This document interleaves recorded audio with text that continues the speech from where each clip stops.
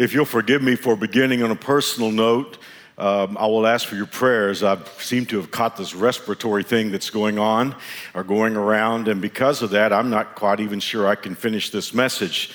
And I was able to speak at 4 o'clock last night, so they're running 4 o'clock along with this one. In case I'm not able to finish, they'll just switch over to that. But I would ask for your prayers. It's hard for me because this is perhaps the most complicated message and maybe the most important I'll deliver all year.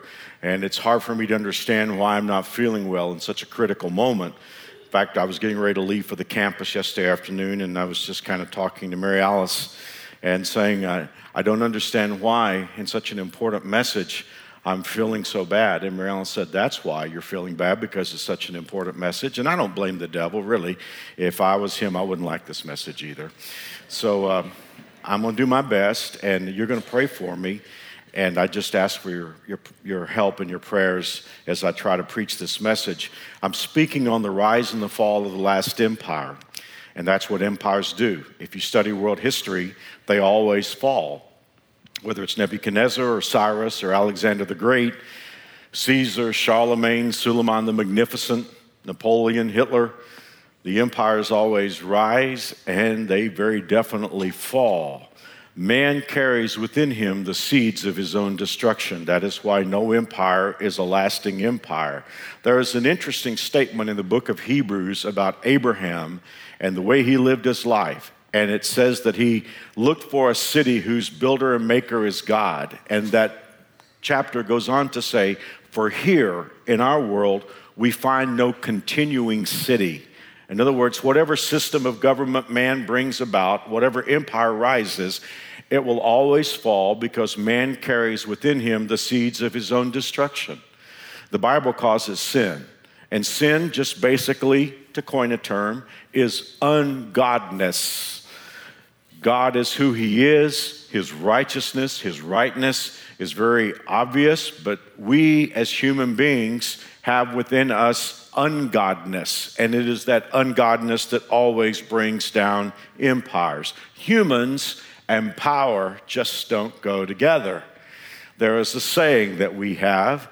It goes like this: power corrupts, and absolute power corrupts absolutely.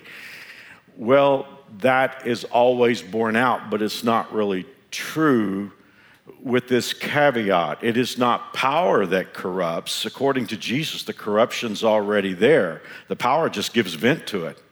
But technically in the outcome, I guess you could say that is true. Power corrupts and absolute power corrupts absolutely. Man and power just do not go together.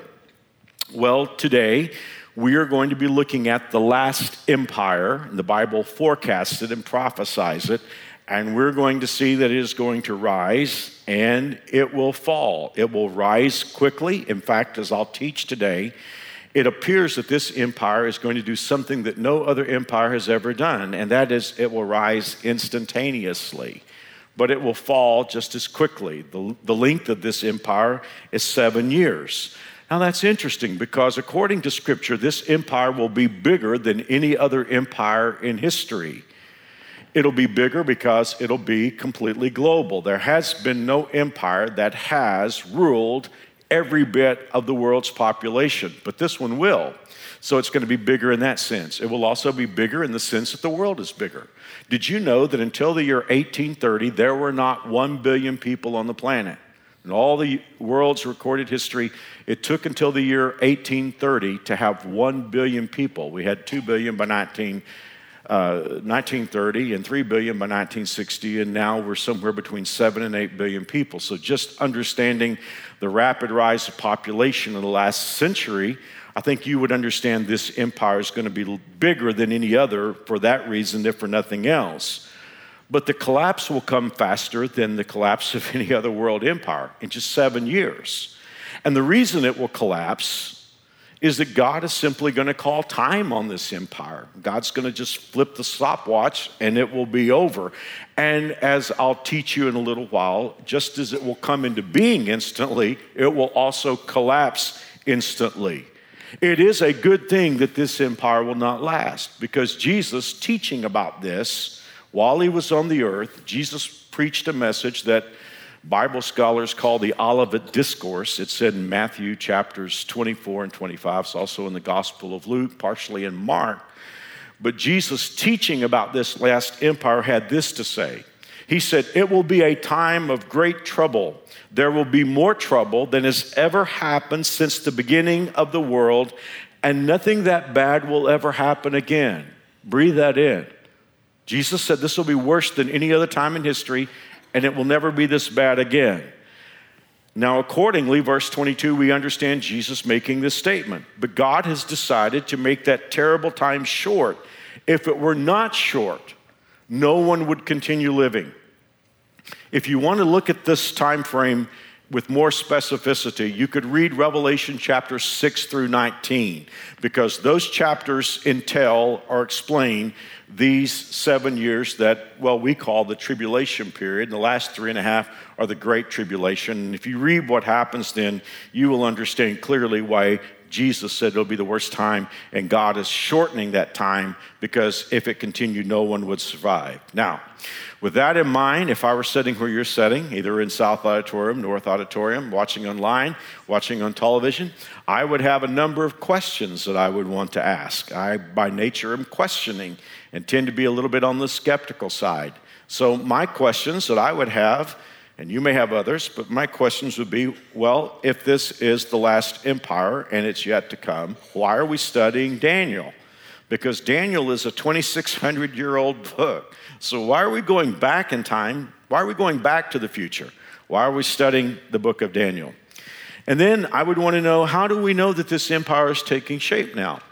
That's a good question. How do we know it's not something that's going to happen 5,000 years from now, or 50 years from now, or 100 years from now? How do we know that it's at least taking shape now? I want to know about Jesus' statement. I want to know why it will be worse than any time in human history. And how do we know it's not a good thing? How do we know that this last empire isn't the utopia that we've all been hoping for? Why is it a bad thing if we see it taking shape now? I want to know how it would affect me. You know, I think that's just the human question, isn't it? If you hear that there's going to be a time that's worse than any other time in history, we want to know, well, how's that going to affect me? And then if you're a little bit more of the philosophical bent, you might want to know why. If God is all-powerful and world empires always fall because man carries within him the seeds of destruction, and we have this future empire that's going to be the worst time in history, why would God allow such a thing? So each one of those questions, or the answers to those questions, could really comprise a series of messages, and maybe we'll do that someday. You, of course, know, if you're a New Springer, you know that we have about 30 minutes of this message left to go. So to tackle those questions in 30 minutes is a bold endeavor, but we're going to get on our horse and ride. So let's begin with that first question. Why are we studying a 2,600-year-old book if we're talking about an empire left to come? We'll give you 2 reasons. And if you've been with us up till now, you know part of this already. When God gave Daniel the book of Daniel, he gave Daniel the schematic. In other words, God gave Daniel an overview of what is, well, to Daniel was the future. To us, part of it is history and part of it is prophecy. But God gave Daniel the outline or the schematic. If you were here in week 3 of our series, you will recall that Nebuchadnezzar, the king of Babylon had carried Judah away captive. Daniel was one of the young captives that was brought over to be taught the Babylonian way. They gave him a full ride, and Daniel ultimately wound up running Babylon. But God gave Nebuchadnezzar, the king of Babylon, a dream, and this dream that Nebuchadnezzar had this image of this tall metal man, and parts of the man were made up of different metals. The head was gold, the chest and arms were silver, the torso was bronze, and the legs were iron. And in the interpretation of the dream, if you were here with us, you will remember that God was giving Daniel a schematic of the near future. It's history to us now, but all these empires that God was teaching Daniel and ultimately Nebuchadnezzar about, they were future then. And God told Daniel to tell Nebuchadnezzar, the head is you. The head of gold is Babylon. And after Babylon came the chest and arms of silver, Medo-Persia. After that was the torso, of bronze, Alexander the Great in Greece. And then the legs and part of the feet made of iron was Rome. But as God taught Daniel and Daniel taught Nebuchadnezzar, there was one final empire, and that empire was the toes. Well, toes are pretty small when you consider the rest of our organs, and when you think about this kingdom only being 7 years, there's a compelling reason why God had this last kingdom to be toes. Now, the toes, according to Daniel's vision, were comprised of iron and clay, signifying it was going to be a different kind of empire. With that in mind, let's read that part of the vision out of Daniel chapter 2. Daniel says to Nebuchadnezzar, just as you saw that the feet and toes were partly of baked clay and partly of iron, so this will be a divided kingdom, yet it will have some of the strength of iron in it, even as you saw iron mixed with clay. As the toes were partly iron and partly clay, so this kingdom will be partly strong and partly brittle. Now, there are a number of reasons why we know that those toes are a future kingdom. One of the reasons is, if you were in that study of Daniel chapter 2, the Bible indicates that in the day of that final kingdom will be when Jesus comes. So consequently, since we're waiting on that, this empire for that reason and others is something that is yet to come. Now, as you can imagine, we would have a lot to say about that, but our time is short. So let's just talk about what's especially important. We learn from Daniel's vision where this empire is going to be situated or led from. We know that the legs and the feet were iron, which talked about Rome, and toes come out of the feet. So we know that this empire is based in Europe. When we read about the Bible prophesies about last day empires. For instance, the Bible talks about what we would know as the Muslim world, or Russia. The Bible talks about Russia. The Bible also talks about the Eastern bloc of nations. But it is very clear that this last one world global empire is situated in Europe. So, why do we study Daniel? Because God gave Daniel the schematic. But if you were here last week, you know that God gave Daniel something else. He gave Daniel the schedule. God often gives us the future, but he rarely ever gives us a clock. But in the book of Daniel, God gives a clock. Now, again, you can refer back to the message from last week if you want to know more about this. But in Daniel's vision, or in Daniel's prayer that God answered, God said to Daniel, 490 years is designed for your people Israel and for Jerusalem. And at the end of that 490 years, God said everything will be straightened out. Which, of course, would raise a very big question for us, because if Daniel was written in the 6th century, 490 years have clearly passed, and everything's not straightened out. But again, as we saw last week, this 490 years is broken up into 3 sections. After the second complete section, which would have been 483 years, God told Daniel Messiah would come, he would die, it would appear like he accomplished nothing. And that would leave 7 years. Well, what happened with that vision that God gave Daniel and that schedule is that the clock stopped with the crucifixion of Jesus. And now we're still in that clock stoppage. 2,000 years have passed. We know now why. Because God had this cool thing called the church that he wanted to do, and we're part of that. But right now that clock is stopped, leaving 7 years. Now, I want to read to you about what happens when that clock starts back up again. Because if you've ever heard about the Antichrist or the tribulation, this next statement God gave Daniel is going to be really salient to that.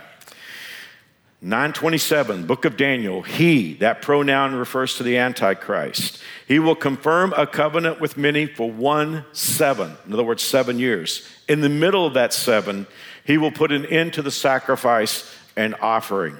Now, there's so much to say there, but let's just review this. Daniel spells out the world empires. The clock stops. There's one empire left. It's based in Europe. It will last 7 years, and it's led by somebody that the Bible calls the Antichrist. So that's why, and for many other reasons, why we're studying a 2,600-year-old book in order to ascertain what's going to happen in the future. And now let's talk about another question that's very important to us today. And that is, how do we know if we see this empire taking shape right now? It's a really important question to me because I grew up listening to preachers preach about prophecy. And oftentimes I would hear these preachers go a bridge too far. And they would start saying things are going to happen that the Bible didn't say. And because of that, I'm very sensitive to even go to a question like this. I understand that our church's credibility, mine personally, is on the line. So I don't want to go a bridge too far here. But let's ask this question. How do we know if we see this final empire taking shape right now? Well, there are many biblical reasons, but I love logic. And so let's just employ logic here for a moment. If it is the last empire, then it must come at the end. So how do we know if we're in the end times? It works like the transitive principle. If A equals B and B equals C, then A equals C. So if it's the last empire, it comes at the end. If we're at the end, then we must be viewing the last empire taking shape. Well, again, biblically, there are myriad reasons why we know we are in the end times, but there is one that trumps them all, and that is Jerusalem. Jesus, again, called this one, just like Babe Ruth pointed to the left outfield and said, I'm going to hit it right over there. Jesus called the way we would know that we're in the end times. And here's what he said. He said, Jerusalem will be trampled on by the Gentiles until the times of the Gentiles are fulfilled. In effect, Jesus said, you will know you're in the last days when Israel becomes sovereign over the city of Jerusalem again. June 7, 1967. I know we're a young church. Most of you were not born yet, but a few of us were. But June 7, 1967, almost inadvertently, Jerusalem came back into Israel's hands. I don't want to go into a history of Israel here, but it is interesting that when the state of Israel formed, they were reluctant to take back the old city of Jerusalem because they knew it would cause political ramifications. But in 1967, the Six-Day War happened. And what a lot of people don't realize is that a lot of those powers in the region were putting pressure on Israel in 64 and 65, cutting off the water supply to Israel. And so in 1967, the Six-Day War began. Nasser, who was the leader in Egypt, said they were going to push Israel into the sea. I'm so thankful that my dad knew God's word. I can still remember I was 10 years old and sitting in the passenger seat of our 1966 Ford. And the radio was playing and Dad was listening to the news. And it was the beginning of the Six-Day War. It was the first reports of the Six-Day War. And the news sounded pretty bleak because after all, Israel's enemies were huge and they were bankrolled and they were given hardware, military hardware by Russia. And so when the Six-Day War began, I was listening to a news report with my dad that Nasser had said they were going to push Israel off into the sea, and it looked kind of like that. My dad turned to me, just like Joe Namath in Super Bowl III. Dad said, Israel will win, I guarantee it. And he was right. 6 days later, all that Russian hardware was thrown out in the desert, and Israel's territory had expanded. But there is one part of this story that goes directly to Jesus' statement. And it's one part of the Six-Day War. Just a few days ago, I was at the Western Wall with my friend who is the consul general for Israel. And we went to the Western Wall and we prayed together at that wall. And we were kind of quiet walking back to the car and got pretty much back to the car. And my friend, who is an Israeli diplomat, said to me, Mark, what were you thinking about when you were at the wall? He probably was expecting me to think about something from the Bible. But I said, I'm thinking about something from 1967. When the Israelis were fighting against the Jordanian troops in the old city of Jerusalem, there was a walkie-talkie message from Lieutenant General Mordecai Gur, who was leading the troops as they went into the old city. And he radioed, and I love these words, they still give me chills. We're sitting on the ridge, and we're seeing the old city. Shortly, we're going to go in. And a few minutes later, Mordecai Gur radioed, the Temple Mount is in our hands. I repeat, the Temple Mount is in our hands.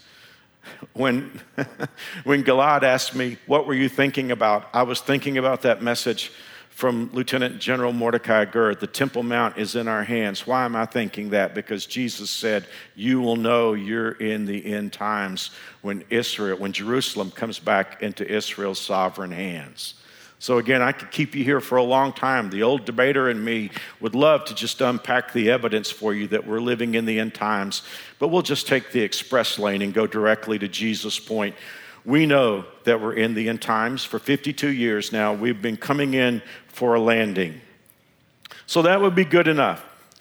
But are there other ways in which we know that we are watching this final empire take shape? Well, again, I want to appeal to logic for all of you to listen to. And all of these points that I'm about to make deserve long discussion, but a lot of it has to do with modern technology, and you know more about it than I do, so you'll know what to do with these. So let me just sort of open the can right now. For there to be the last empire, as the Bible describes, a single one-world government, several things would have to happen that are only possible in our times. I used to listen to my dad preach about this stuff when I was a kid. And the contrarian part of me would sit out there and listen to him and say, Dad, I just don't see that happening. But think about these things that would have to be necessary to have a single one world government. For one, there would have to be global communication. There would be no possibility of a one world government without global communication. Secondly, the sovereign economic walls would have to come down. We know that there are world powers that have their own currencies, they have their own economies, so consequently, we would have to see a future in which world economies would no longer be tied to sovereign powers. And here is a big one, and one that I watch all the time. There would have to be a decline in leadership quality, because sovereign nations don't tend to surrender sovereign power. But if there was a dearth, if there was a shortage of leadership acumen, then those peoples might be open to accepting a leader who appeared to have the solution. Well, we don't have to go very far. We can look at our own nation today, and many of us who can look back in time and remember leaders in both parties who were skilled. And yet we look at our times today, and it's a very different time frame. But it's not just in the United States. If you travel to any foreign countries and just watch the local news, when you travel, you will discover this is a global thing, that the quality of leadership in our world is suffering. So I knew that would have to happen, and very much it is happening today. But this last one that I want to share with you is absolutely huge. And there's no getting around this. The Bible has tried so hard, and I guess really we're talking about God here. Let's just say that. God has tried so hard for the last 2,600 years to tell us that this last empire is going to be different from any other empire in the history of the world. I don't know how we've missed this for so long. If you look at world empires, they have been military by nature. You have conquerors who have conquered other people groups and established empires. And, of course, it has taken a long time for these empires to develop because conquering other powers doesn't happen overnight. And it's been very difficult for these empires to hold these conquered peoples. But God has tried so hard for all these years to tell us this last empire is not going to be military. At first, at least. In fact, if you want to look at the Antichrist, the Bible introduces him in the book of Revelation for the first time in Revelation chapter 6. Now, that's not the first time in the Bible the Antichrist is mentioned, just the first time in Revelation.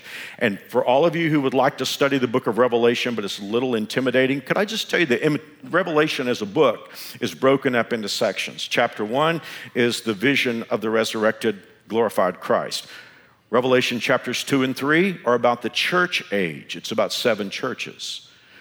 Revelation 4 and 5 is what those of us who are going to be raptured to heaven will experience in heaven while the tribulation is going on.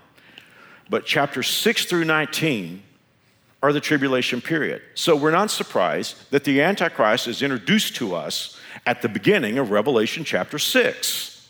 So how is the Antichrist introduced in Revelation 6:2? Watch this. This is interesting. John writes, I looked and behold a white horse. He, the Antichrist, who sat on it had a bow, and a crown was given to him, and he went forth conquering and to conquer. Now, he's got a bow, but what does he not have? He doesn't have arrows. So what does that tell us about the Antichrist? Definitely the bow suggests that his desire, as we see later in that verse, is to conquer, but he goes out without ammunition because this is going to be a very different kind of empire. Now, when we get into Revelation chapters 13 and 14, that's where we read a whole lot about the Antichrist, but it's spelled out for us, this economic empire of the last days. Revelation 13:16, he, the Antichrist, required everyone to be given a mark on the right hand or on the forehead, and no one could buy or sell anything without that mark, which was either the name of the beast, the Antichrist, or the number representing his name, which we know as 666. Wow. This is not a military empire, which explains how it could happen overnight with the throwing of a switch. Now, when I was a kid listening to my dad preach about this, the skepticism that was innate in me would really rush out at this point. Because my dad, seeing things in 1960s, 1970s terms, he kind of thought, well, perhaps it'll be a tattoo that you'll have to show in order to be able to buy or sell. And I would sit out there skeptical as I was and say, well, Dad, you just don't know about the black market or the gray market. But of course, I had no preparation for the times that you and I live in because those things are very easy now. See, this is one of the things about Bible prophecy that I think we need to understand now.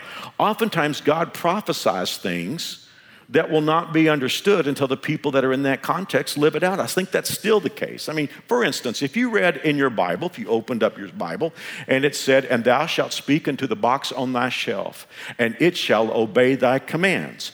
Yea, verily, it shall issue your commands, and make other boxes obey thy voice. If you read that 30 years ago, you're like, I don't know, is that my music box on the shelf? Today, if you're reading that, you're saying, man, that's Alexa.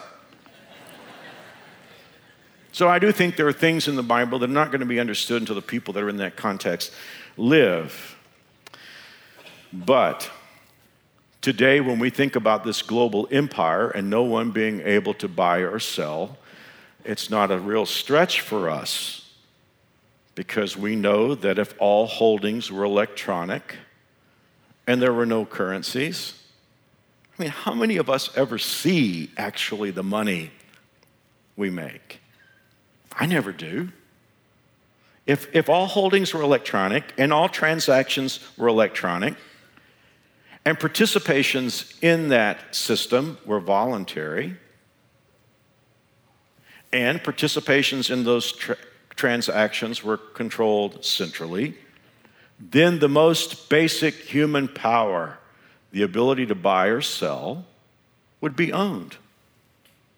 You see, that's the weird thing about this. There are people that would reject military conquest. Well, I mean, look at what we're doing. I mean, me too. We sort of surrender all of our purchasing sovereignty to these electronic systems. So, the most basic power, the power to buy and sell, would be in the hands of these institutions, and then they would therefore be more powerful than governments, and actually not, as we're seeing today, not even accountable to governments because they are global. And if someone gained control, voila, you have a single world empire, and not one shot has to be fired. And there's another point here that I would ask you to consider. What makes this empire different from other empires? Well, those of you who like to study world history, what has always been the Achilles heel of conquering powers? It has been that it's easier to conquer than it is to occupy. That's always been what has been the seeds of destruction for world empires. But if you have control of everyone's ability to buy or sell, then occupation is not difficult. And we see this happening before our eyes today. We see these electronic cyberspace powers, and we're starting to feel the constriction. If there are messages that are politically incorrect, then oftentimes sites are taken down, and there are those who are not able to function. They're not able to sell their materials. Some are being demonetized because they don't fit the viewpoint of these systems. And we're just about there. Now, what I just said to you, I wrote Wednesday afternoon, and I went home after I finished writing, with taking a break at this part of the sermon, and went home and read the news. Last Wednesday, the day I was writing this, David Marcus, who is a leader, he is an executive with Facebook, was being grilled in Congress because Facebook is launching its cryptocurrency, Libra. And so David Marcus was having to answer questions in Congress about the fact that Congress saw this as being a threat. Arkansas Senator Tom Cotton, who's a Republican, a conservative, he was questioning David Marcus, and he said Silicon Valley has an obvious leftist bias, and there's growing evidence of censorship. He asked him, what assurance do conservatives have that these powers won't be used to disenfranchise? I found David Marcus's answers to be interesting. He said, as far as Libra and the Libra wallet is concerned, we wanted to ensure that people, as long as they have a legitimate use of the product, can do what they want to do with their money. Of course, there are some restrictions and regulated products, but my commitment to you is we will be thoughtful in writing these policies. And Senator Cotton said that doesn't sound like much of an assurance. And Marcus promised again they would be, quote, very thoughtful. And then he kept talking. He said, when it comes to writing this policy again, I'm committing that we will be very thoughtful. I have to say, as far as I'm concerned personally, I believe that we should only get in the way of very exceptional cases, and by being thoughtful of getting in the way of letting people do what they want to do with their money as long as it's lawful. But we also need to be thoughtful in how we write those policies. Well, I'm the first person to be in favor of being thoughtful. But I was born at night, not last night, and I know who's going to be doing the thinking. Facebook is. Well, after Marcus was on the hot seat with a conservative Republican, he wound up on the hot seat with a progressive Democrat. And that was California Democrat Brad Sherman, who suggested that the effects could be like 9/11. Now, when I read that, I thought to myself, not too much in our times brings conservative Republicans together with progressive Democrats. But both sides were letting loose on Facebook's executive. Why? Because they understand clearly, leaders of both stripes, completely 180-degree opposing political philosophies. They understand clearly that these cyberspace entities are more powerful and not accountable to national governments. Now, I want you to understand, I'm not saying that Facebook and Google and Amazon are setting up the last empire. These are businesses. I use them all. But my point is, you can see the platform developing today. As I said, when my dad used to preach about this, he thought it was a tattoo that you would have to show. For us today, the technology is so in the zone, I don't need to speak on this really anymore. I do find it very salient, though, that this empire tends to begin with the throwing of a switch. It tends to begin instantly, which would lend itself toward being an electronic, digital, economic empire. And it tends to collapse just as easily. If you want to read about the collapse of this last world empire, you can read about it in Revelation chapters 17 and 18. Now, the Bible assigns the metaphor Babylon to this last empire so that you'll recognize when we come across that word. But the Bible describes this empire collapsing several times in 1 hour. So let's read it. In Revelation 18, verse 10, The rulers, that means the world rulers at that point, will be afraid of her suffering, the collapse of this single empire, and stand far away. They will say, terrible, how terrible, O powerful city Babylon, your punishment came in 1 hour.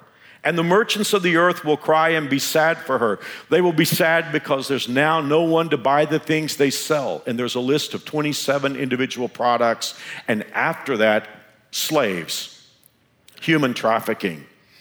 The merchants will cry and say, all your rich and fancy things have disappeared. You will never have them again. So this one world global economic empire comes to be, and 7 years later, it collapses in an hour. You want me to guess? It would only be a guess. But if we think about this global system that we see taking shape right now, it is magnificently amazing. I don't like to shop, so consequently, I've got the Amazon one swipe down. It is magnificent.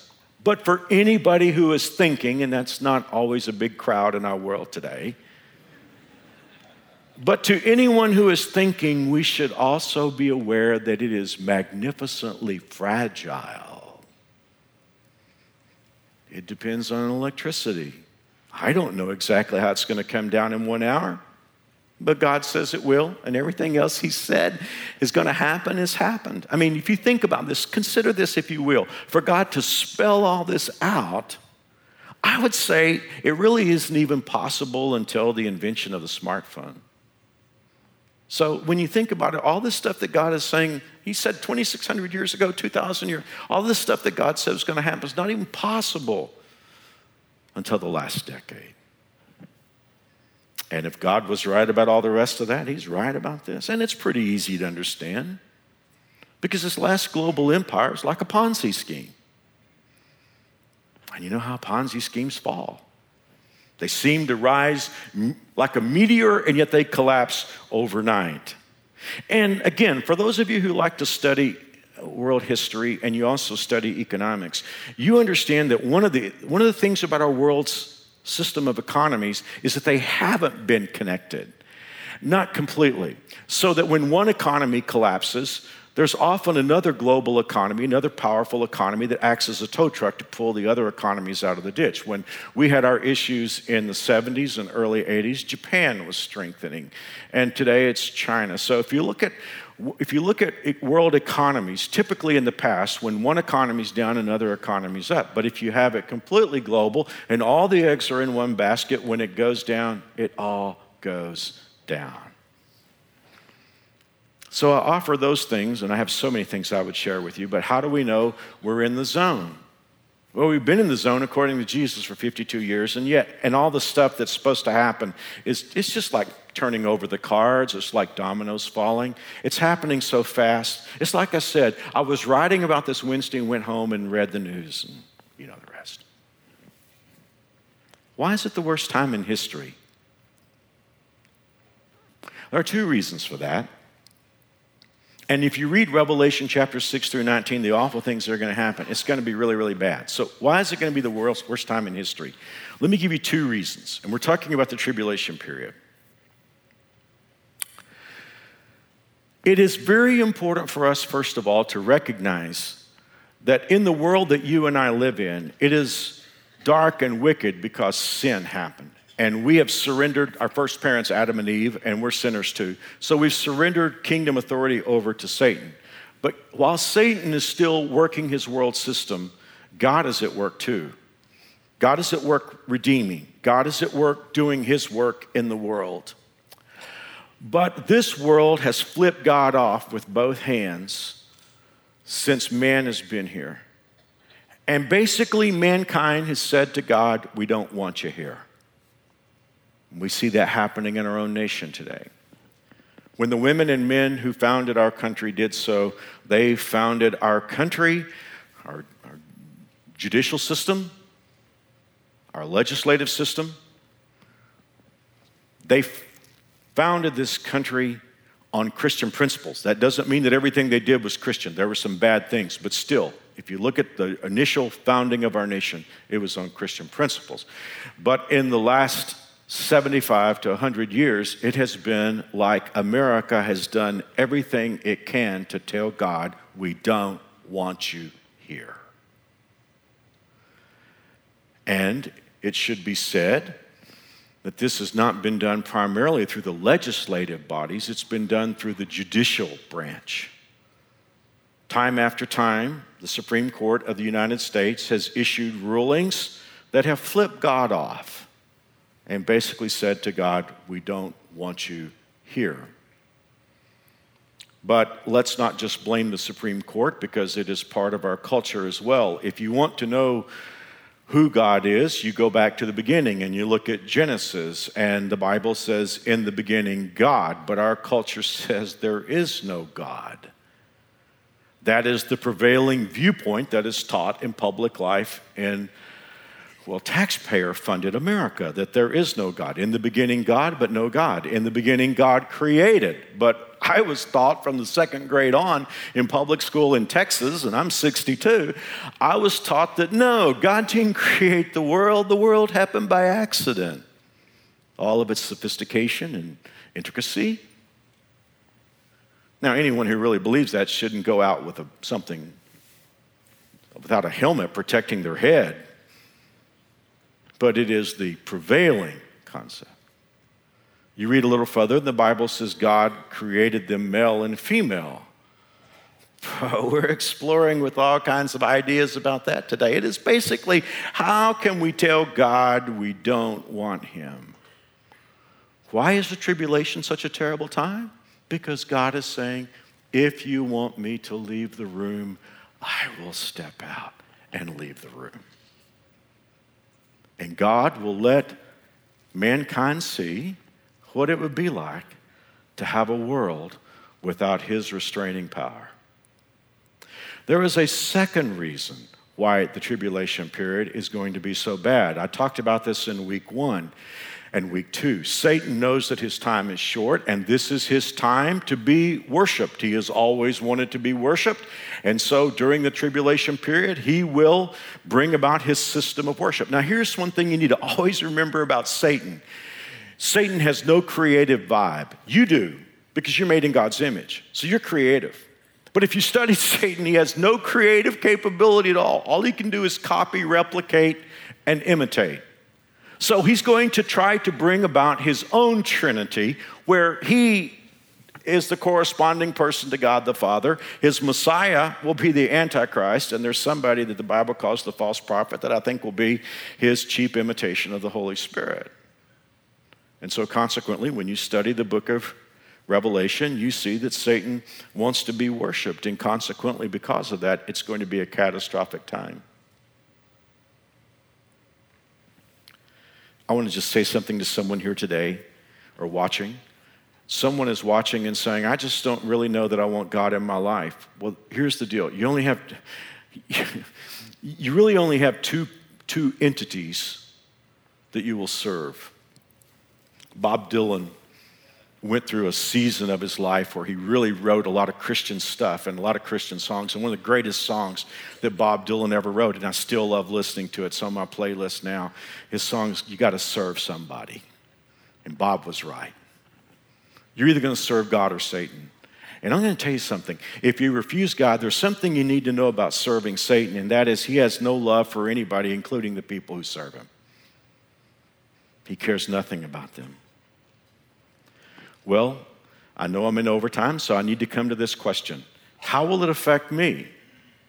The 7-year period of time, this final empire, how will it affect me? Depends on where you are. It really does. Because Scripture teaches us that God has not slated us for this period. God has not slated Christians to go through this period of time. I've conducted over 1,000 funerals in my years of being a pastor. How many hundreds of times have I stood at that tent in the cemetery and read 1 Thessalonians chapter 4 about the coming of the Lord, where the Bible says, I would not have you to be ignorant about those who are asleep in Christ. Because if we believe that Jesus died and rose again, even so also will God bring with those bring with him those who sleep in Christ. And then in 1 Thessalonians chapter 4, the Bible says, for the Lord himself will descend from heaven with a shout and the voice of the archangel, and the dead in Christ shall rise first, and we which are alive and remain will be caught up together to meet the Lord in the air, and so shall we ever be with the Lord. So consequently, before this clock ticks back up, God's taking the rest of us home. Now, how he's going to do that, I don't know. It's instantaneous. I'll leave that to him. But it's so important that we understand that God has got work to do with the world. And someone would listen to that and say, man, that's kind of freaky stuff about God just like taking us all home at one time. Well, not really. Because see, God needs to start the clock back. God's got some cool stuff that he wants to do with Israel. They belong to him. And God's got wonderful stuff that he wants to do in the nation of Israel. And those of us, oh, you're a Christ follower, we're being in the way. And I'm looking forward to Jesus coming back. Now, someone could say, I don't know that I'm really interested in that. Well, if you stay here, and that's your call, I sure wouldn't take 666. You might want to think that over, okay? Because the Bible says that those who do will have no hope at that point. So you remember that. I don't know about you, but if I were you, I just want to go on that first load. Now, there are a few Christians today who are going around teaching that we will have to stay in the tribulation, and I know some of those. I've got friends who teach that. I was in a booth at Freddy's with one of the, I better be careful here or I'll give away who I'm talking about. But he's got a big radio show, global. People call in, ask questions. And I backed him on a corner on this, and finally I just said, hey, you can stay if you want to. I'm going. One last question. Why does God allow this? If this empire is going to collapse, why does God allow it? If he didn't say, I wouldn't know. But he said, so I know. In 2 Peter chapter 3, verse 9, we get the answer to why God allows all of this to play out. Because remember, Satan has kingdom authority in this world, and God is doing work in our world. The Bible says the Lord isn't really being slow about his promise as some people think. No, he is patient for your sake. And I love this line. He does not want anyone to be destroyed, but wants everyone to repent. Think about that. God doesn't want anybody in hell. He wants everybody to turn around. That's what the word repent means. He needs to have a change of thinking. And the reason why God is waiting is there are more women and men, boys and girls to come on board and to trust him.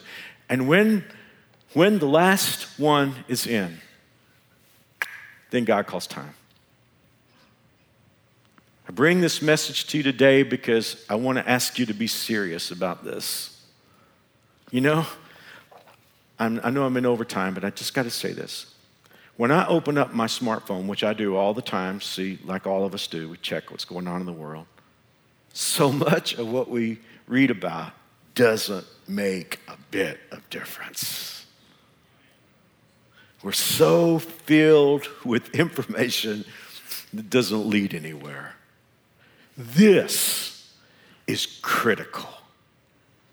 If I were here today, I wouldn't leave this place, or I wouldn't turn off the television or sign off from the computer. I wouldn't leave it today without making sure that God's patience was well invested in you.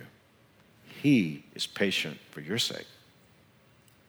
And the Bible tells us that anyone who is willing to turn. We just read it. The Bible says God is not willing that any should go to hell, but that all should turn. He wants everybody to come.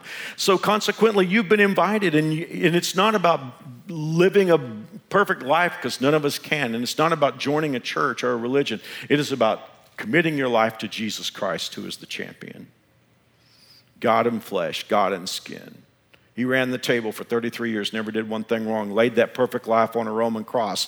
And the way God saw it, the blood that came out of his body was a currency that paid for everything that you and I ever did. And the Bible said right now there's a deal on the table, and the deal goes like this. If you will come with all of your brokenness to Jesus and put your confidence and trust in him, he will forgive you of all your sins, past, present, and future. Your name will be written in the census book of life, and you can never be lost again. I've never found a better deal than that, and right now it's on the table.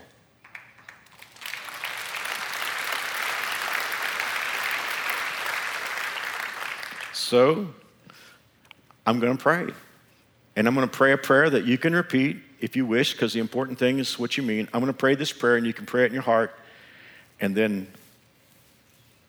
you will know that God hears your prayer. Would you pray with me, please? Everyone, north, south, television, internet, pray with me, please. Dear God, I am a sinner. I am flawed and broken beyond repair. But I believe you love me anyway. I believe Jesus died to pay for my sins. I believe he arose again. And since he's alive,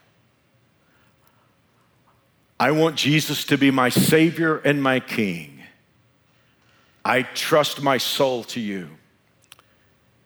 In Jesus' name I pray, amen. Now, hey, all over the campus, there's a gift I want to give you if you just pray with me. Go to any info center, and all you got to say is, I pray with Mark. You can also text, pray to 97,000, and we'll be ready for you. Nobody will hassle you, bother you. There's just a gift box with a Bible like I preached from and a book I wrote. Thanks for being here. I'm looking forward to seeing you next weekend.